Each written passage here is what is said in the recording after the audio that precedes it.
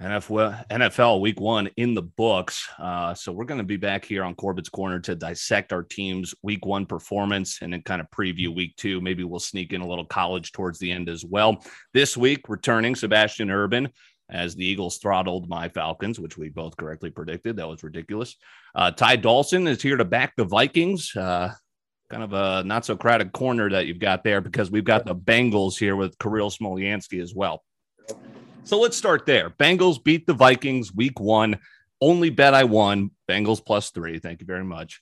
Joe Burrow, 20 of 27. Glasses on. I got some stats for you. 74%, 261 yards, 9.7 average yards per attempt. 2 touchdowns, no picks. And then Joe Mixon nearly led the league in rushing week 1 because he had 4.4 yards per carry, 127 yards, tutty against Mike Zimmer and the defense. Kirill, you got to be feeling pretty good with Burrow back under center. I love it. I love seeing Burrow under center. Just puts a smile on my face watching him play, having Andy Dalton for so long, and then just seeing Burrow. Even if they lose, you smile like watching him play. They're exciting, man. I mean, Jamar Chase goes for over a century mark. He all of a sudden is catching balls. He's got that touchdown right before half. You've got a young, fun team. Yeah, T. Higgins too. And Tyler Boyd, one of the most underrated slot receivers. He's always like PFF's #1 slot receiver every year. Yeah, it's crazy. So we'll get more into their week 2 matchup, see if they can keep it going. But we got to get the other side of things here. Ty, the Vikings. Overtime, they come back. Dalvin Cook, 3.1 yards per carry. Is that overreaction Monday? Because he also had the fumble that might have not been a fumble and then eventually cost him the game. Right. I still don't think it was a fumble, but I think whatever they were going to call on the field was going to stand. If they would have ended up saying that he was down by contact, there's no way they would have overturned it to a fumble. So unfortunately, it was very unfortunate turn of events for the Vikes, especially, I mean, God forbid the Vikes end up having Greg Joseph's first field goal attempt there, and he ends up banging a 53-yarder, made it look like he could do it in his sleep. And the Vikings, as you guys are probably all well aware, kicking is not one of their strong points. So that was nice to see.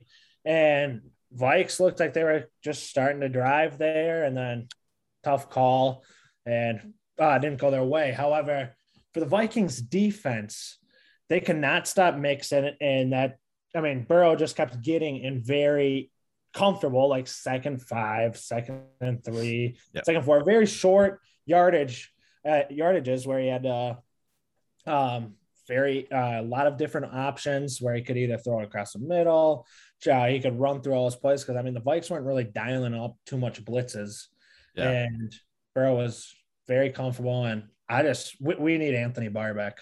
But who's to blame there? Because I'm a huge Mike Zimmer critic. How does this happen? It's NFL week 1. You come out in Cincinnati and you have 3 penalties on the first drive, punt. I mean, that's inexcusable. That's coaching. Right. That was such a hard drive to watch, especially at the start. I mean, false start. I mean, I don't know if they were speaking a different language or what was going on, but it was loud in Cincy. I mean, my God, no one was on the same. No one was on the same page. It was tough to watch.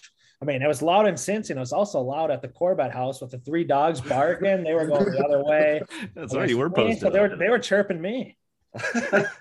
All right. Well, let's chirp me. Eagles, Falcons. Falcons are so damn bad. I mean, I feel bad for Matt Ryan. That offensive line is putrid. I think the Falcons are going to kill him.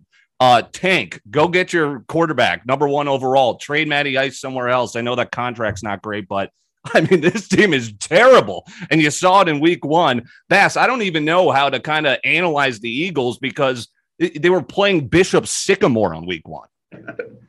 Yeah, you got to take it with a grain of salt. But the main thing that I took away was Jalen Hurts looked comfortable at throwing the football.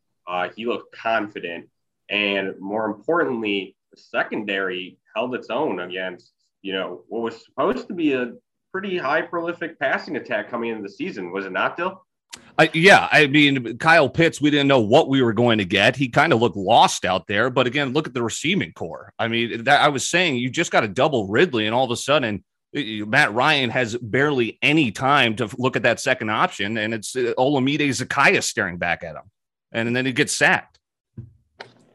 Yeah, so basically, let's get to the 49ers and Eagles here are about to be in week 2. But first, round table, if anyone has anything. Did we miss any week 1 storylines that might have grabbed the attention that the people should know that you guys found interesting? I mean, I'm not sure what Washington's going to do with Fitzpatrick going now, and I was super high on them. Yeah. Throughout, especially Fitzpatrick's done a great job with all the teams he's with putting up points, moving the team down the field. I thought he was maybe going to be a good fit for him. So I don't know how they'll fare in the NFC East.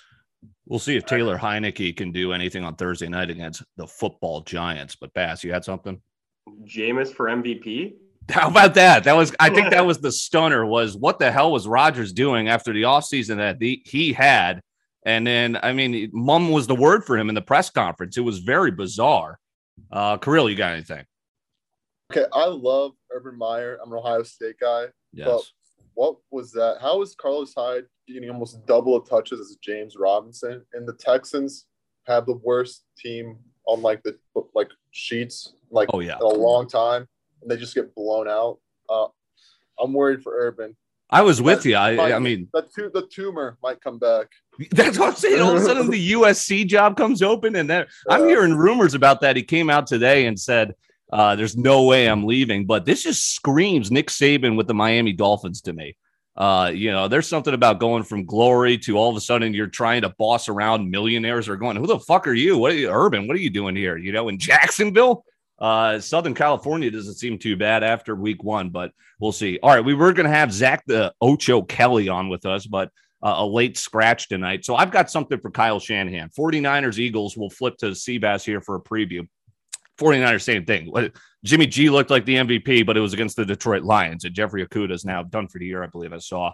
Deebo Samuel looked great. I hope he's ready to bust out. So that's going to be something to watch. And how about any running back in Kyle Shanahan's system is just going to absolutely go for 100 yards. Plug and play. That's why I wouldn't have paid Raheem Mostert, who's unfortunately out for the year too. Okay, but here's my thing, and then we'll get to the Eagles preview because the Eagles plus 3.5 at home is interesting to me.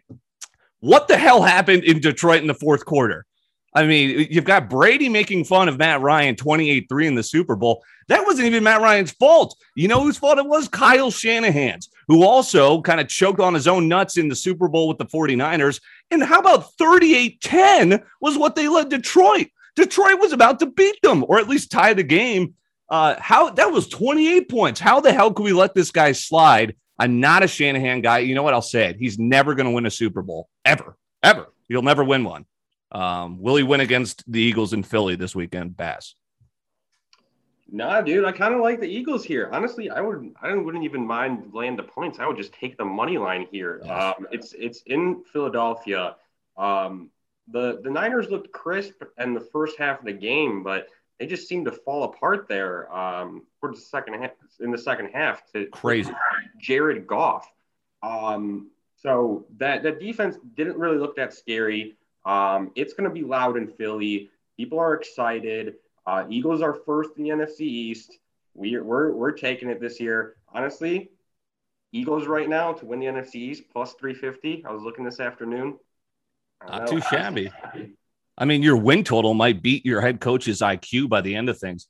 I like where your head's at too. You had Eagles money line against the Falcons. That was the no sweat bet of the week. I like Eagles money line as well. Okay, so the Bears looked good for Montgomery. The Bears did not look good. Montgomery, I thought, looked good against what was supposed to be a pretty solid D in the Rams. But then the Rams just decimated what was supposed to be a good D for the Bears too. I know it's Stafford, but that's Stafford in the new system. I did not expect to see that. I lean Cincy, but this is a classic letdown kind of bounce back for Chicago at home. But then again, I can't trust Andy Dalton. So convince me here, Kirill. Why is it the Bengals this weekend against the Bears? Andy Dalton. I mean, okay, yeah. I think AJ Green should be in the Hall of Fame just for making Andy Dalton look like a good quarterback for so long. Yeah, you saw him front and center for his whole career. Bengals have a bad offensive line. Bears somehow have worse. And if you saw what the Bengals did to Dalvin Cook, if they can just limit Montgomery. I think I saw that Dalton had only one pass attempt over 16 yards, and it was picked last week. So, yeah, I'm not really too worried about like the Bears. I'm just worried about Montgomery. That's about it. I am worried about like the defensive line a little bit just because Bengals, their tackles are really good. They didn't give up one sack with Reap and Jonah Williams, but the guards, man, they did not look good at all. So Akeem Hicks, he might do some damage, but that's about it. Joe Mixon, if he just gets the touches again, Burrow can decimate that secondary too. Yeah, because Darrell Henderson had a decent game on the ground for the Rams as well against the Bears. So certainly looking at that. That might be a money line I look to because it's 2.5 the spread right now. And I think it's either the Bears at home by a field goal like as time expires or the Bengals are going to upset them. But that's my just my thoughts there. All right, upset coming week 2 for your Vikes, Ty. I think the Cardinals, I was looking at, speaking of looking at futures, the Cardinals, it's such a loaded division. I think that's a trendy playoff team. Now, I think they're still a little young to do anything past that. But, I mean, now that you got Watt, you got J.J. Watt, Chandler Jones with 5 sacks, 2 forced fumbles. You got Jordan Hicks in the middle. This team is scary. The defense is scary. Kyler Murray, how the hell is Zimmer going to contain him this weekend? Yeah, it's going to be a very, very I think a high-scoring game.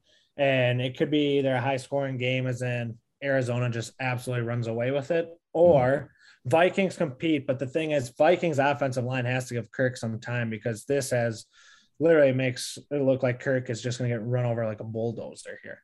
I mean, I was not very impressed with the O-line. And, I mean, everyone knows Kirk's not very mobile.